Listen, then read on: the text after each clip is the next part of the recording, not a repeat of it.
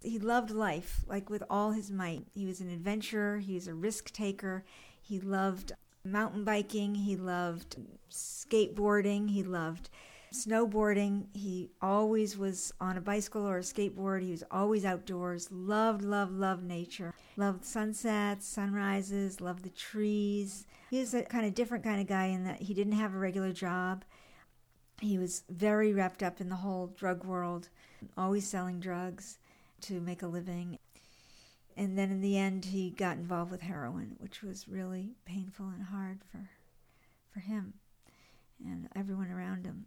So I loved him very, very much, and I know he loved me, and I miss him. I think I miss him every single day. I miss him a lot.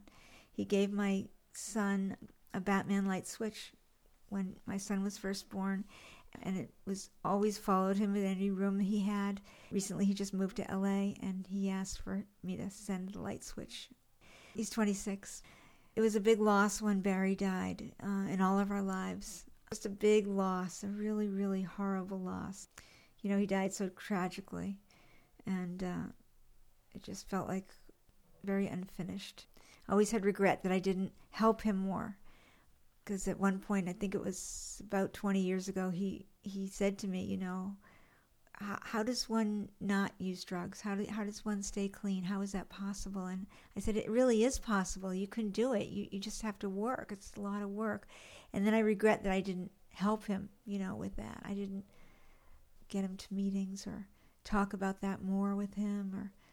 I mean, he came up to me and asked. He wanted help, you know. He wanted to know how to do it.